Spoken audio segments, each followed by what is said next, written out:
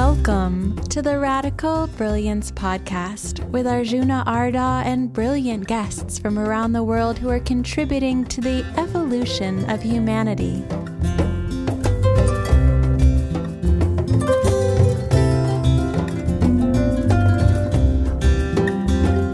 Today's guest is Alex Ebert, who's going to talk to us about creation from nothing. So here's your host, Arjuna Arda.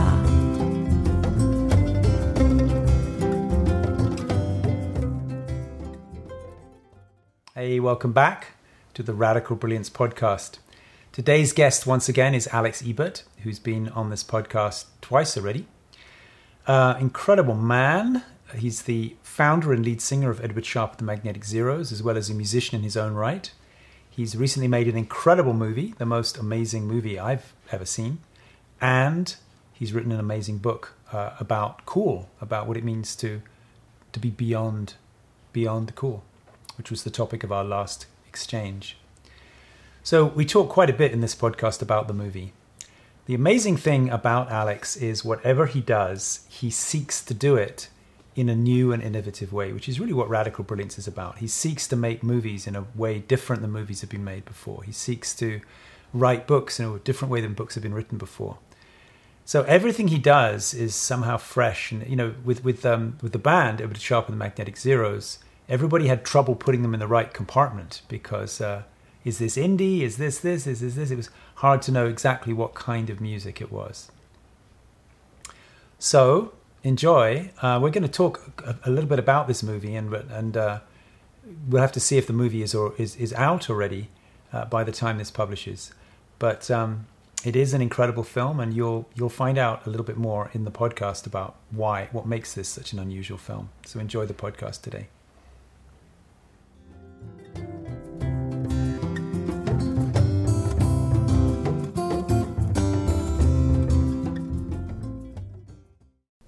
Hey, Alex.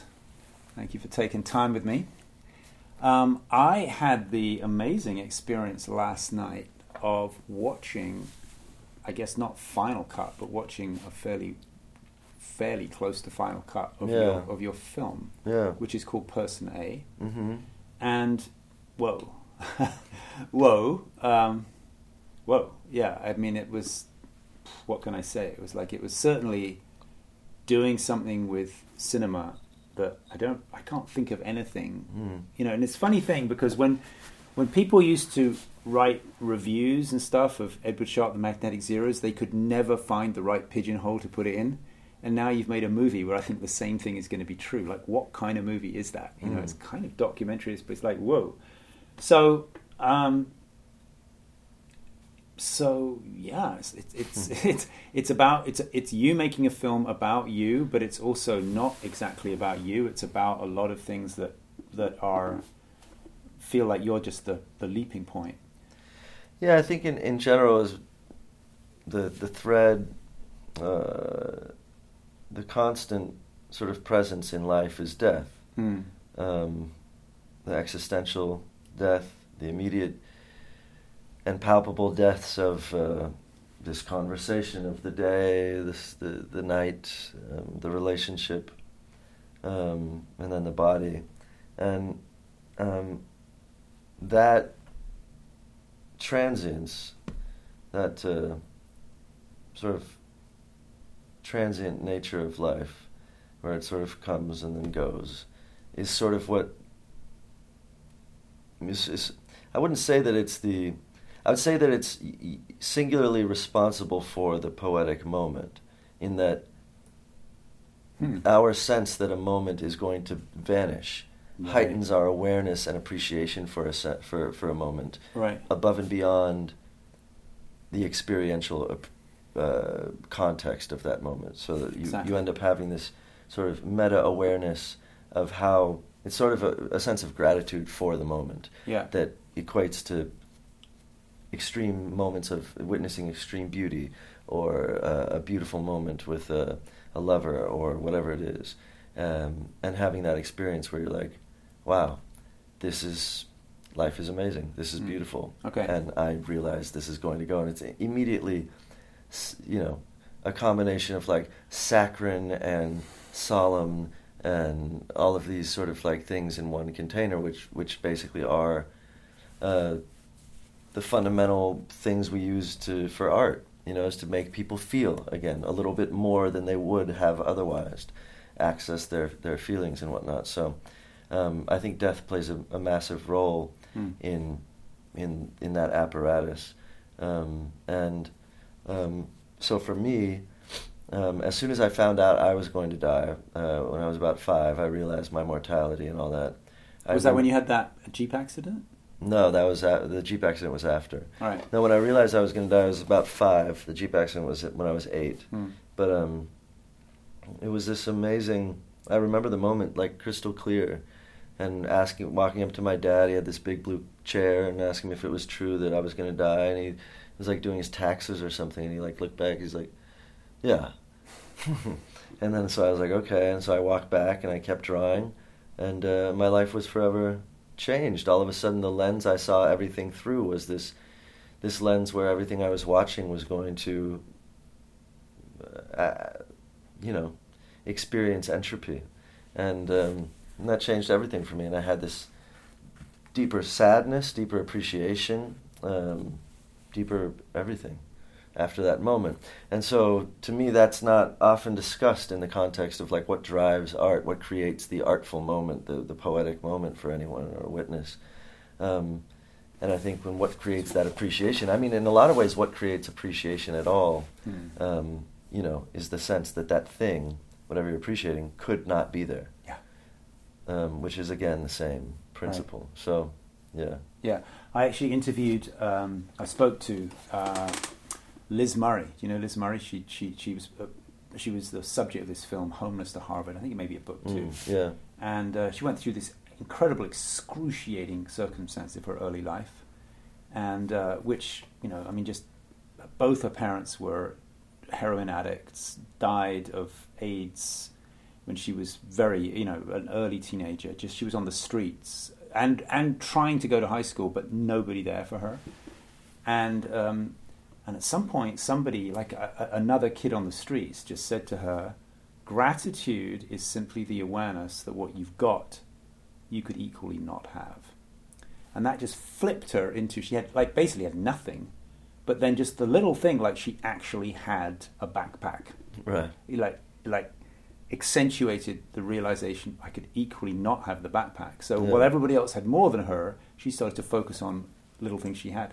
It's actually turned her into a major advocate for homelessness, and but not only for alleviating the conditions of homelessness, but actually teaching homeless people to not take it as such a bummer, to actually focus on what they've got. Right. Yeah. Yeah, I think that subject is really ripe for, all kinds of discussion, and it's hard, to pinpoint what creates the artistic moment for anybody, but or the poetic moment for anyone. But that sense of feeling, or the hair on the, and that sense of sort of elevation, and then that sense of appreciation that that what you're experiencing is special and unique in your life, and it may not repeat itself. Yeah. The magic moment, and the various magic Slipping moments through we your look fingers. to that sort of create the little tent poles when we look back at the topography of our life, Yeah. and everything else disappears into the valleys, and we have these tentpole moments of those poetic moments that defined our experience here. Yeah. Yeah. So anyway, and then a lot of people in the band, I started making it because of 6 of our parents. 3 of them died, and then another 3 were in the hospital and nearly died. Including your mother, right? Yeah, including my mom and my dad. During the course of making our most recent album, the most recent Edward Sharpe album. Yeah, yeah.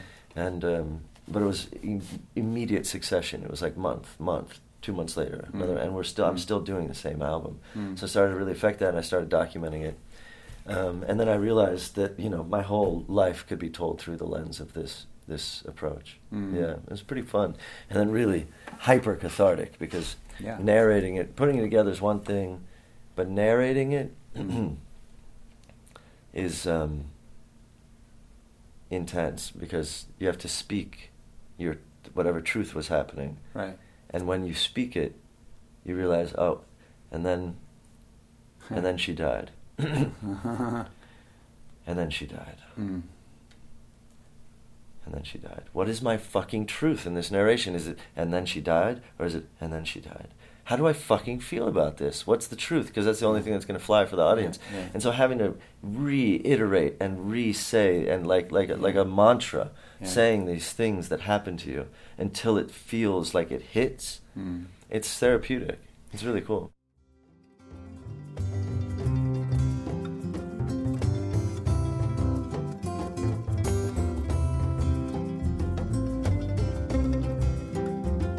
If you're enjoying this podcast with Arjuna Ardagh and his radically brilliant guest, you might also enjoy our 8-week online group coaching program. It's an opportunity to go deep and get stable in practices that enhance your own brilliance. We only take 20 participants at a time, so in a small and intimate group, you can go through the whole Radical Brilliance cycle. You'll have an accountability partner in another brilliant aspirant from somewhere around the world. The 8-week coaching program involves 8 one-hour webinars with Arjuna Ardagh and a group of other Radical Brilliance coaches. You'll also receive 1 30-minute coaching session with your own personal coach every week and 1 90-minute coaching session with Arjuna himself. It's the ideal opportunity to drop deep into yourself, into the source of your own creativity, and to get support for an entire 8 weeks of mining your own radical brilliance and bringing it forth into a project or creation that can truly serve the future of humanity. Find out more at radicalbrilliance.com and click on the Programs tab. I feel like it's actually a good, really good moment to you talking about that to segue into this app you've created, which you just invited me to like 2 days ago, and it's like actually awesome. Let's just describe that. Can I describe my experience of it? Yeah. It's called Tuners. I just got the latest version. I guess by the time you're listening to this, dear friends, it's going to be in some other version. But the idea is that people are interacting like in social media, but it's all done through the spoken word, which actually makes it very different. Because instead of little, GIFs and hearts and things, well, I guess you do have a heart, one possibility of heart, but mostly you're responding to people's spoken, and it's completely different. One thing I noticed is people are way nicer. A lot of social media people are like, God, or just blatantly attacking each other, which they would never do in person, right? But I realized that people take the time, for some reason, to be way more poetic and meaningful and deep. I don't know if it just happens to be your members, but no, because in the audio form, the rhetorics available to you for Armor are not as easily applied. So, like, inflecting irony in your voice is a lot more sort of like see-through and transparent than it is in the wild array of potential ironic imagery that we can associate with, like, any posts on Instagram or anything, or the other, and irony is in Armor, sarcasm, all these things where it's like, this is what I'm saying, but I have my out because it's ironic, or this is what I'm doing, but it's not fully earnest. I have my out, or I'm self-depreciating myself so that you can't depreciate me before. I'm already depreciated. Like, that's nothing to see take here. On that. I hadn't thought about that. And I think that all those things, when you bring them into the audio form, all of a sudden they're really like transparent. So you have this weird thing where people are really hesitant to speak at first, and are inclined, once they do speak, because that's such an intimate first step, to, like, it's almost like the first speech, to your first public speaking is really like a serious fear for a lot of people, something about the voice. And once you break that thing, though, that sort of crucible of, like, getting through that really intimate moment gives you a sort of reverence for the process of having, like, for that crucible. It's like, wow, I really had fear getting there, and so I respect everyone else's fear of it. Yeah. And I also respect my fear of it, and want somehow to communicate. This space just opens up in this. You just realize that the only way this is going to work is if everyone's basically supportive. Yeah. Not supportive of your content, yeah, but supportive in the sense that, like, this is a safe place to be personal. This is a safe place to be vulnerable. Yeah. Not that you won't get reamed across the coals if you say some weird shit that, like, is really cruel or something like that, or you're talking about something awful, which we haven't had one instance of. You haven't had to delete any? Not yet. Anything, yeah. Literally not yet. But we've made an anonymous mode, so I'm anticipating. Like, I almost, like, you know, I think anonymous audio is really sort of a beautiful idea too. And you'll still hear the person's voice. You still hear their voice, but we also have a vocoder thing that we're working on. Oh, really? Okay. And it's just a tool to, like, it's just a tool to play with. But, like, I think the voice is so intimate. You hear your creaks, and when it's a cappella and there's no singing, I mean, the scariest performance I ever did in my life was an a cappella that I got challenged to as a dare when I was walking down the street in Hollywood, and there was this cafe, and there was an open mic. And my friend's like, I dare you to go do an open mic. No band, just a cappella, sing something. And so I did this rendition of this I'm a Robot song called Song Number 1, which has these giant gaps in between. Mm. And I got up and I was like, freeze! Oh, I know like that song. Yeah. Like it's a disease. And it was so fucking fun and liberating to do this really out fucked up sort of thing. But it was much more, much scarier than having a band and all this stuff that can just, like, take away from, you know, like make it pretty and whatnot. And you're just speaking your voice, and it's there, and it's naked and raw for some reason.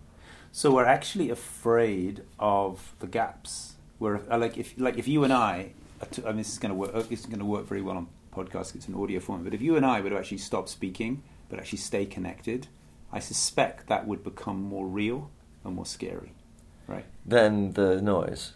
Yeah. Yeah. If we so it's almost like the words fill in the gaps. True. And in the gaps, something deeper can happen. Yeah. Yeah. I mean, yeah.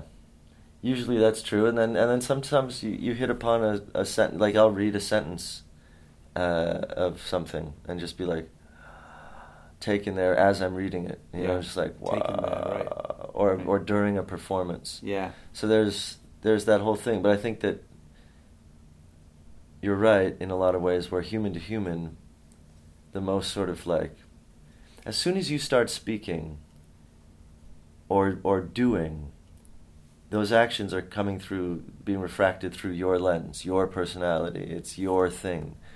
But when you're not doing those things and you're just there, the only things I can tell from you are essentially what your facial features and your eyeballs and basic stuff that it really isn't as much to do with, like, a put-on of any variety. It's just what we're born with. Mm. So we don't put too much thought into that, and all of a sudden we're just sitting there, and our humanity is there because you don't have these you're not exposing and prancing about all these differentiating qualities you have about who you are and what your refracting lens is, what your point of view is. I'm not hearing any of that. So you aren't individuating from me with all of those tools. Without those differentiating efforts, I mean, and then even better, of course, if we're all in, like, white robes, and this is the reason for a lot of those initiations of, like, whatever, cults, religions, work dress code, all these things, like, to keep some differentiating out of the picture so that you can, correlate easier, and then you have, breaking it down to just silence. And I think silence for all of us in Western culture is like a rare fucking commodity. Oh, for sure. The negative space. Actually, it's funny you said that. So I'm working on this screenplay idea that I haven't started writing yet, called Negative Space, in which basically the commodity, the rare commodity of the future is going to be negative space. the only people that will be able to have nothing are the rich.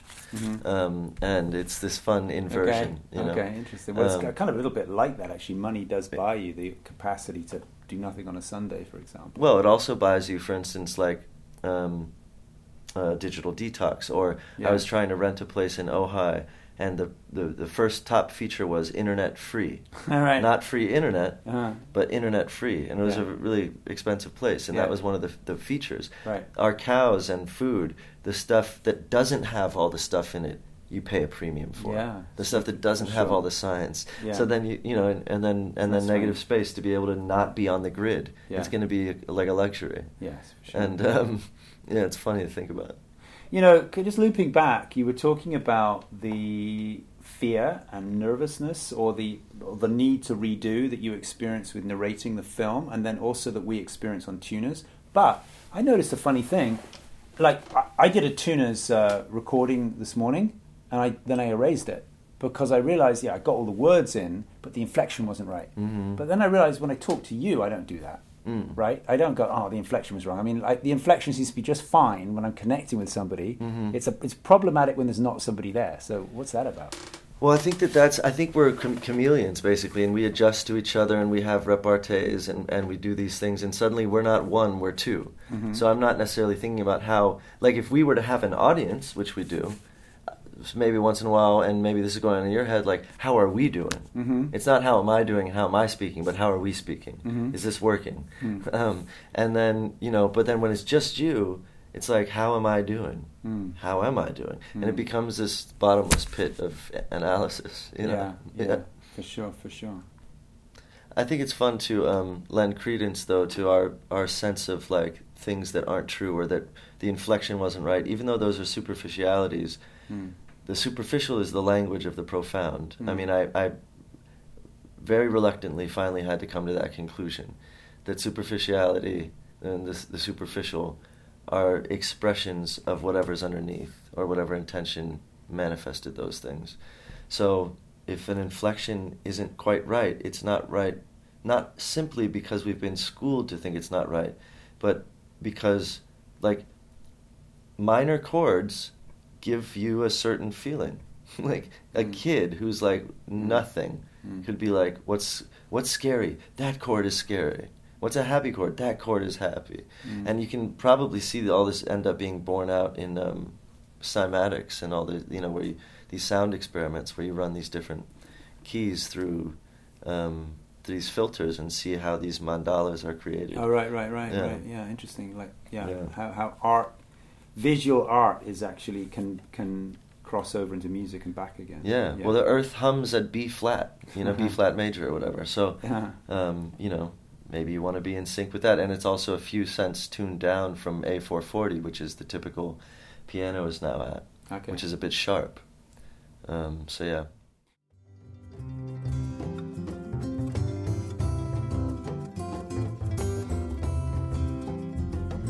As you're listening to this conversation with Arjuna Ardha and his radically brilliant guest, you might feel inspired to go deeper into your own expression of radical brilliance. Come join us for a 1-week Radical Brilliance Laboratory held in a beautiful rural location in the Sierra Nevada mountains of California. During the laboratory, you'll have an opportunity to dive deeply into all 4 quadrants of the brilliance cycle. This means you'll be able to explore experiences of consciousness without boundaries. And you'll be able to start accessing original impulses of creativity from within yourself that can become your unique contribution to the world.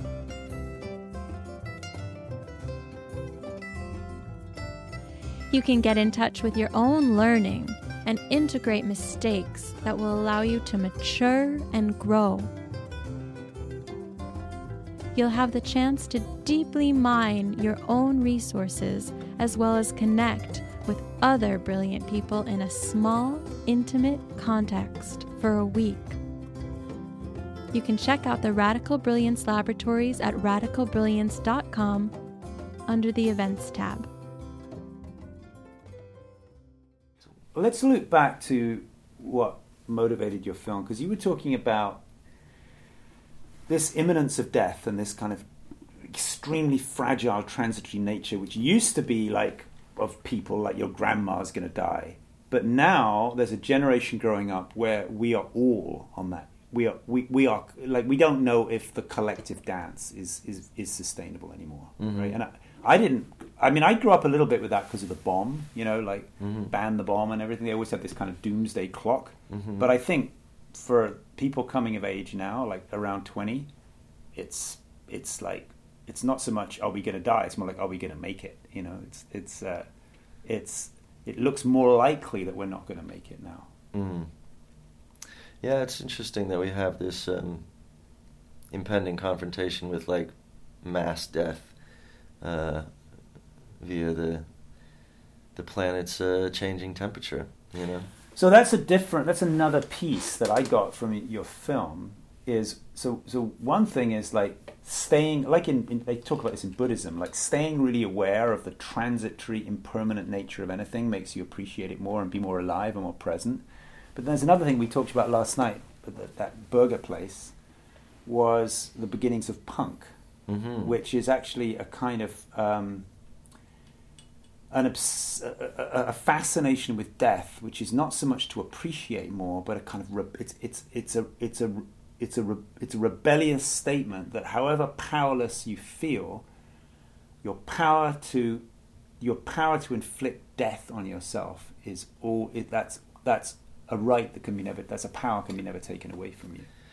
Yeah, I mean it's been a time immemorial sort of ultimate protest, self-immolation and harikari. Yeah. That symbolic self-destructive protest is a thing, and I think that we started to experience that. I think punk rock is a manifestation of that because of the bomb, Bay of Pigs, essentially.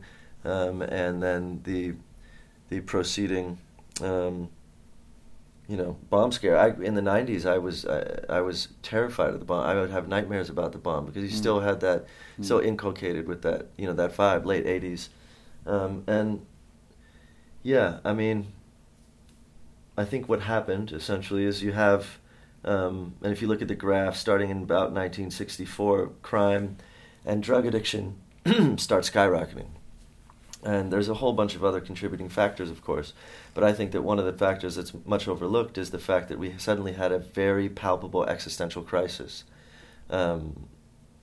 constantly with us. So very similar to how ancient societies were always in sort of tenuous dance with death. Suddenly we were again. And we had all these comforts and cars and houses, but impending death could happen at any fucking moment, like a lion jumping out of So what did those old societies do? They had these death rituals where you go on a walkabout, you do a vision quest, you get right with death so that you can fucking live. But we had dropped all those initiations off because we were so chasing comforts. But suddenly now, whatever comforts we have couldn't obviate this impending, existential fucking dilemma where you have this fucking bomb that could just wipe everything out and cause a nuclear winter, even if it doesn't hit your city. And because we didn't have any established protocol for that, we made it ourselves. And so by we, but so punk rock, and also I think the rise of sort of like extreme, sort of glorified violence to one another in your own city, i.e.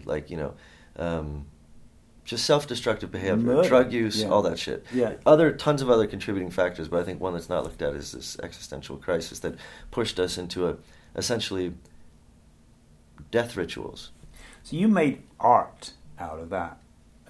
I know of a couple of occasions, or maybe there's more. One was, I don't know what that was, where you were standing on a pile of books. That seemed to be like an art exhibit, right? It was, yeah. Which was pretty extreme, because, if you had actually... Because you had to kind of hold on to you looked like you were constantly keeping your balance. Yes. If you had lost your balance, would you have hung yourself? Yeah. I had my hands free, so I would have been able to...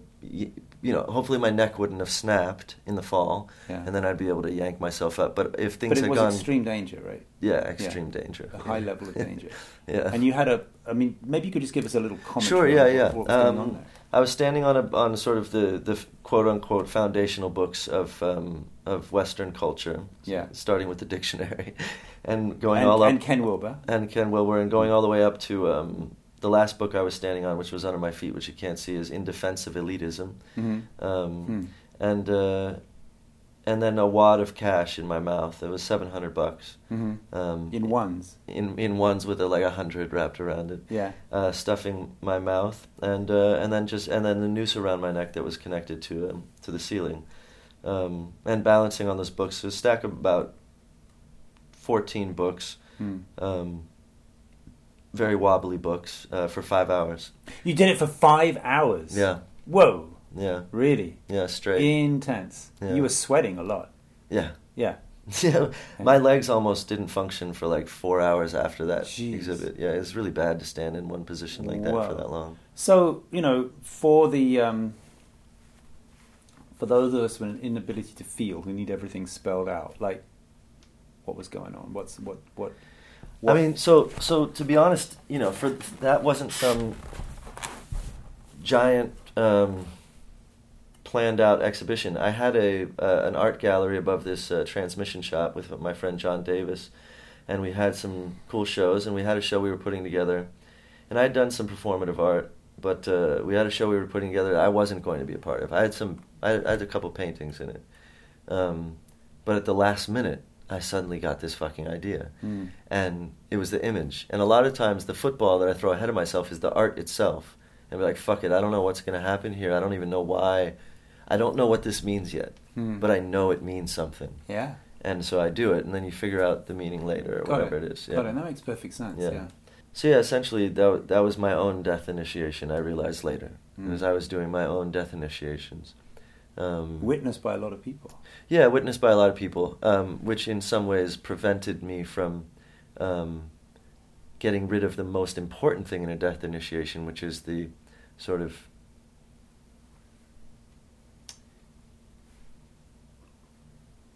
not the relief and not the sort of differential between you and others and sort of the individualism, but rather the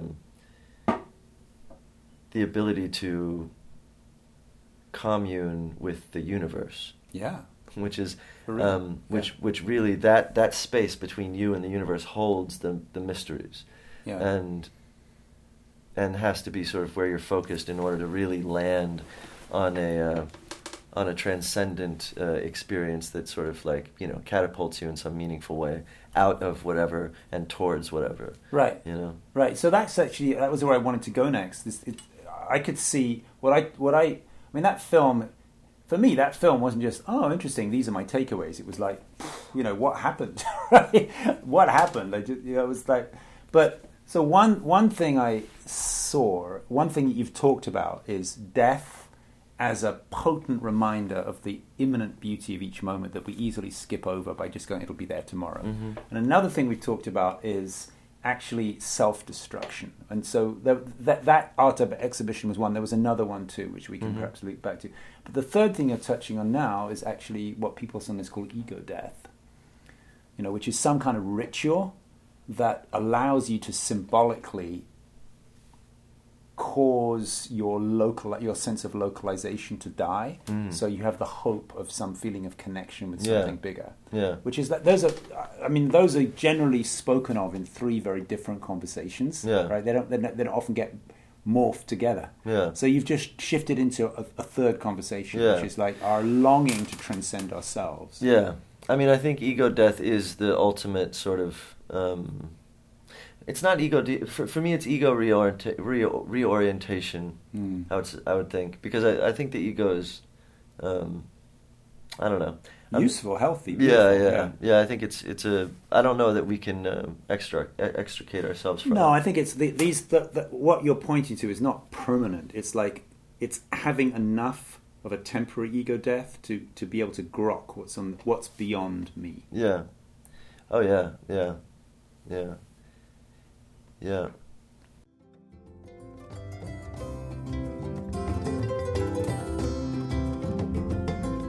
If you're enjoying this podcast, you might enjoy dropping by radicalbrilliance.com. We've got an ebook for you which explains the radical brilliance cycle, the way the cycle gets blocked, and the practices that best open up the cycle again. We also have 5 days of gifts and insights for you, delivered every day by email and video, which go much more deeply into the phases of the cycle, the ways that the cycle can become a kind of diagnosis of blocked brilliance, and a way to accurately find the right practice for each person.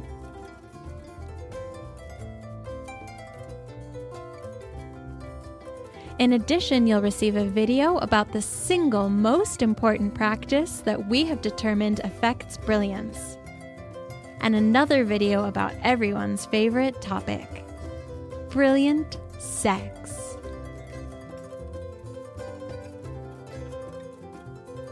It's all totally free, prepared for you as our guest. Please come to radicalbrilliance.com. Register on the homepage and you'll receive the ebook right away. Then you'll be guided through the 5 days of videos to take you deeper into your own radical brilliance.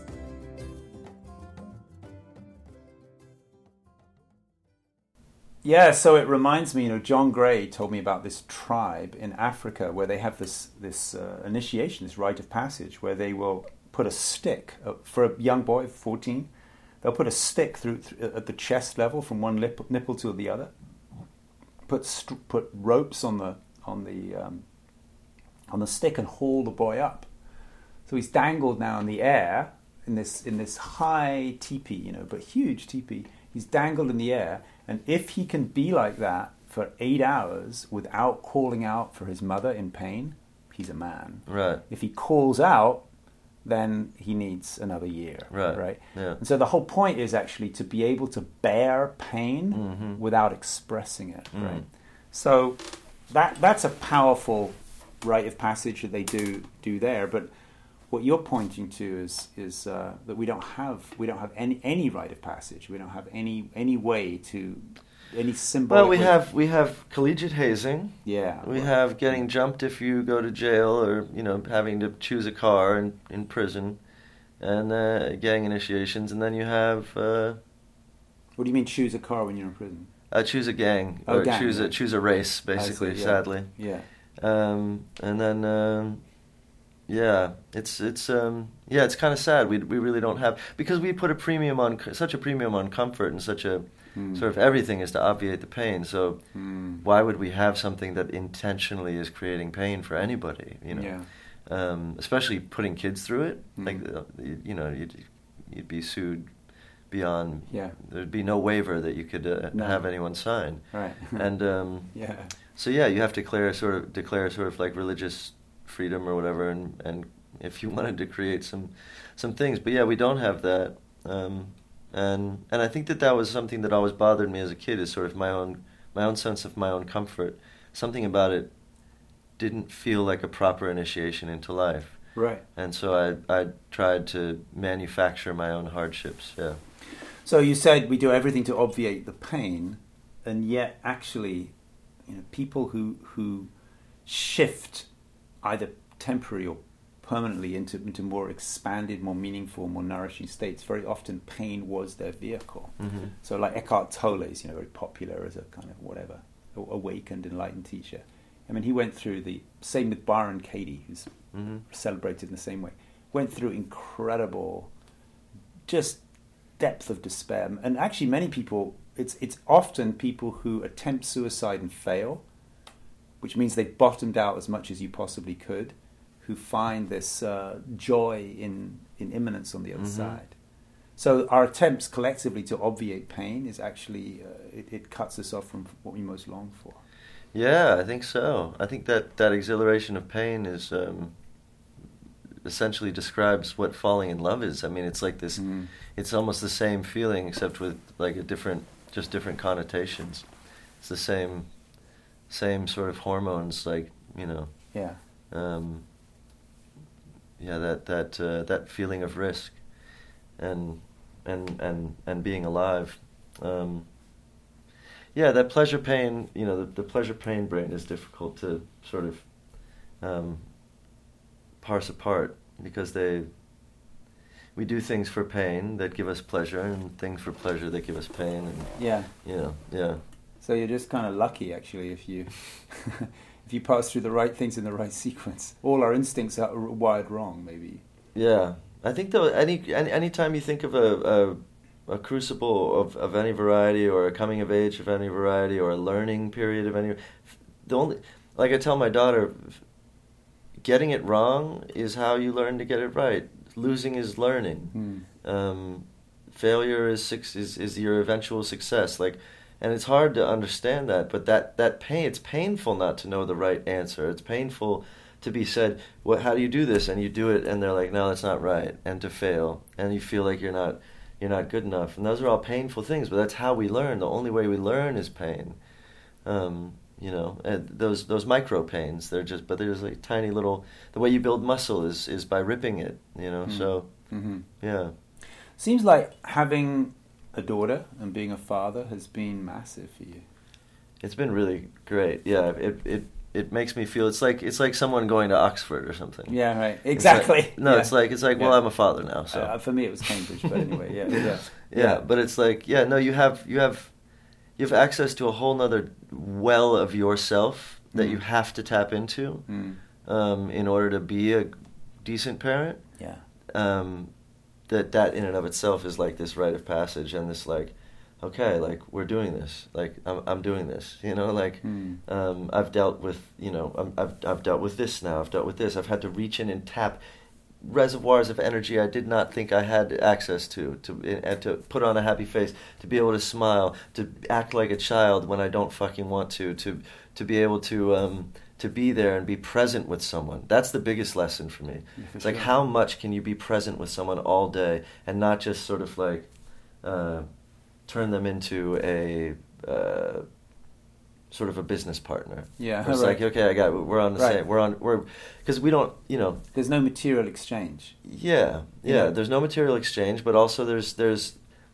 It's not that there's no shorthand, but you're explaining things to someone, and you don't. And they're delicate, and this whole response to delicate parenting, and people are like, you got to throw your kids in there and let them, it's just the pendulum going both ways. There's this they're both irrelevant basically. The thing that's relevant is love, everything with love, you know what I mean? And to try, that's the real challenge. I think that's the crucible of parenthood. How often can you be coming from a place of love? Go. Yeah. And now, and it's just wow, because it's a real challenge. It's beautiful. And lately, you're doing what I also did, which is it's just you and Eartha. When you're on with Eartha, it's a lot of the time it's just the two of you, right? Yeah. Which is actually I had the same. I mean, I had quite a big gap where it was just me and the kids, and then my current wife Shamali came in, but she wasn't their biological mother. Yeah. So she throws an incredible spotlight onto what resources you've got and what resources you have to quickly develop. Yeah. It's like the Love Academy. Yeah, for sure. And you get a badge. It's like I'm a dad. It's. Yeah, there was my ego. The other day, we were doing a music video, and we had a kid come in, and he was playing a role, and the kid was really shy, and didn't really want to get in front of the camera, and the parents were trying to. It was a guy and his boyfriend, and they're trying to get him to do the part, and hey, it's fun to get on the stage, and he wasn't doing it, didn't want to, and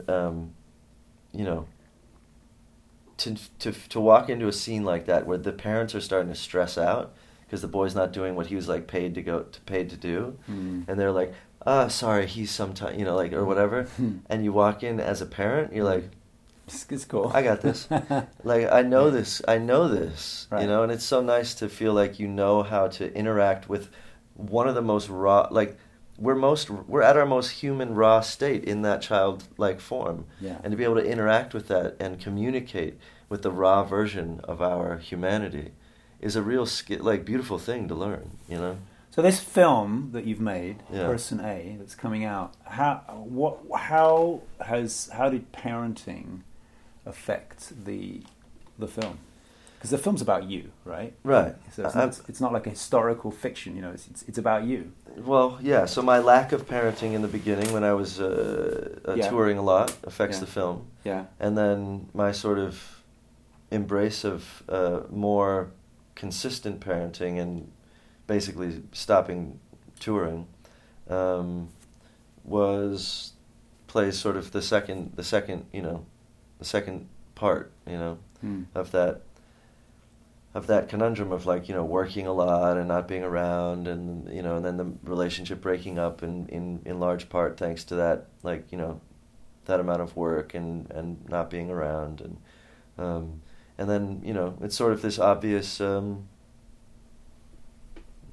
sort of redemption that we all have before us when we're parents. Like, to what degree are we going to just assume that they'll understand? To what degree are we actually missing out on their lives? On our deathbed, which experience would we rather have had more of? Can we retroactively assert that choice? I think about that a lot. Like, what would I rather do right now?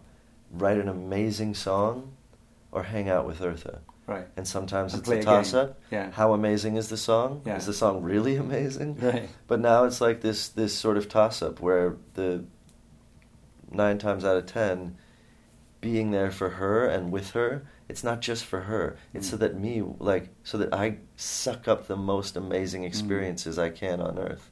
And some of the most amazing experiences we can have are, with children. Because they're so fucking raw and they can teach us so much, and to be able to, again, interact in a meaningful way with these raw life forms, and then help them in the process, it's beautiful. Well, the opposite applies too, that like you could ask, which write an incredible song that touches a lot of people, or play a game with her, which would I rather have? But you could also ask, which would she, in the bigger picture, which would she rather have?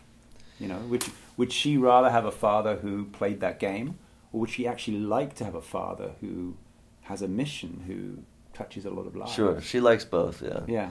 She likes going around being like, my pop is famous. She's like, you could do da. Oh no, but look him up. He's famous. She likes this whole fame thing, but she likes it for really sort of basic reasons, like, you have a broadcast. Oh, that's cool. Like, it's like really fundamental she's interested in, of like, oh wow, so this song is going to go out to people, and she'll be like, erase that, like I'd be like, is this photo okay to share? And it's the same premise as, social media in this obviously is like turning everyone into their own rock star, and their own cinema is now not just in their head, but now it's like in this public square. Yeah. And for better, for worse, a lot for worse, I think, with regard to like how able we are to tailor our presentations, drift further and further away from the whole point of presenting yourself in the first place, which is to present yourself. You know what I mean? And your amazing, porous human ideas, as opposed to the best version of yourself. Because obviously, if we're all doing the best version of ourselves, like, you experience a homogenizing, because the best version of ourselves that we think is this sort of median self. They're like, well, the median character is like this, and that's the person that we expect, even within our little niches. Like, our super sidebar, like, hipster niche still has a median. Like it's like, you still want to basically look like this. It's like, well, all the crust punks, like, are in a, like, they're in a uniform. Like, they're in an actual uniform. Like, they don't know they're in a uniform, but they're like highly regimented uniform, super repressive fascist dress code of these avant punk rock, like, whatever. So yeah. Yeah. So listen, I haven't seen the whole film yet. I'm really looking forward to. I'm thirsty to. guessing by the time we release this podcast, the film will be available. I hope so, yeah. Is there anything else you would like me to ask you about the film or talk about before we wrap up?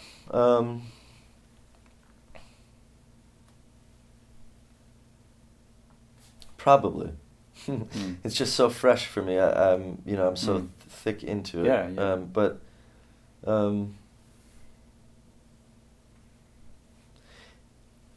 I think what was most interesting to me about making the movie was the ending. How do you end a movie that's about death without dying yourself? Because life is not the absence of death. Life is the correspondence with death. So there is no ending to the fucking movie, except what point at my what point in my process am I? Right. In my journey with death. Okay. I'm not dead, so I don't have the physical. I'm not physically dead yet. So where am I at? And how do you convey that in a story?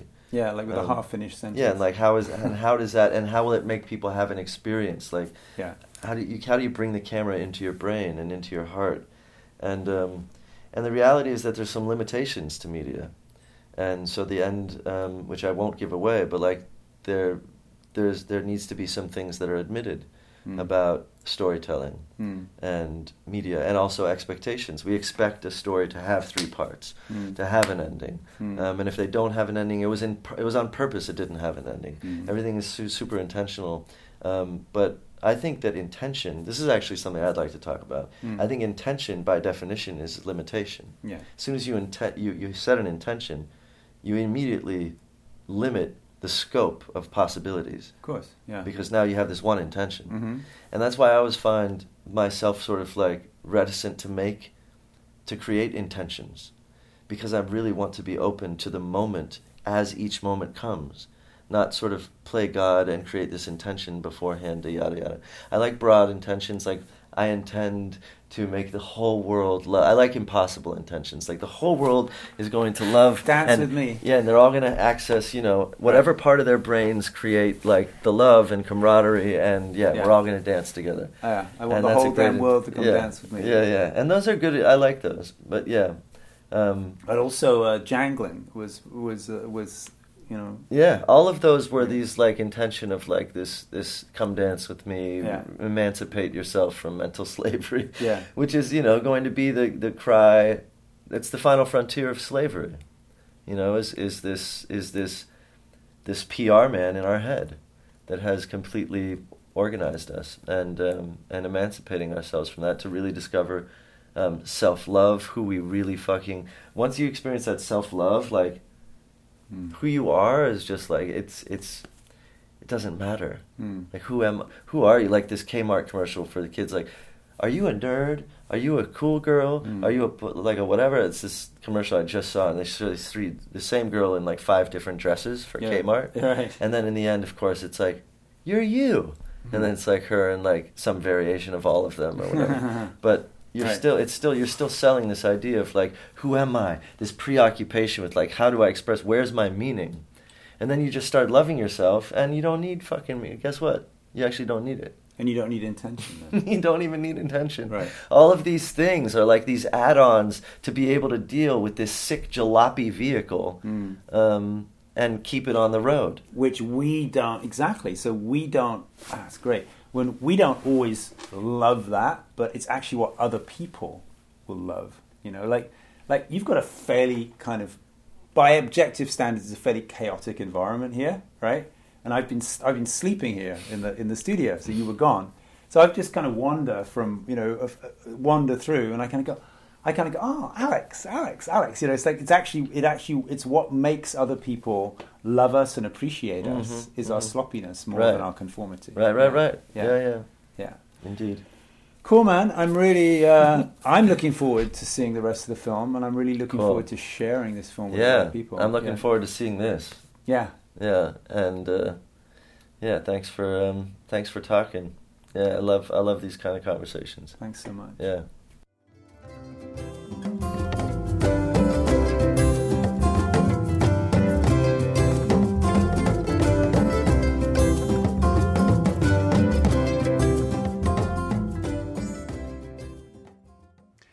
Wow, so that was a conversation with Alex Ebert, which was actually filmed in his studio in New Orleans, a converted post office. So one of the reasons I like to interview Alex so much on this podcast is he is really married to innovation, married to doing things differently than the way they are usually done, which is really refreshing and beautiful and brilliant. So I mentioned in the introduction that when he makes music, his music uses motifs and styles that you've not heard before. He was the first person to add the hey ho to music. It was I think in Home, and then it got popularized by who was that band who does the hey and the ho? You remember? No, anyway. Got popularized later. Everything he does, he seeks to step beyond the norm. And I want to ask you to reflect a little bit. This would be a good conversation to have with a friend in a coffee shop. What are the ways that you get trapped or caught in the norm, the normal way of doing things? And what are your ways of stepping beyond the norm? That's what Mickey Agrawal calls being a disruptor. You heard that in a previous podcast. Being a disruptor, disrupting the usual way of doing things. And that is the essence of creativity. That's the essence of being brilliant. Catch you next time.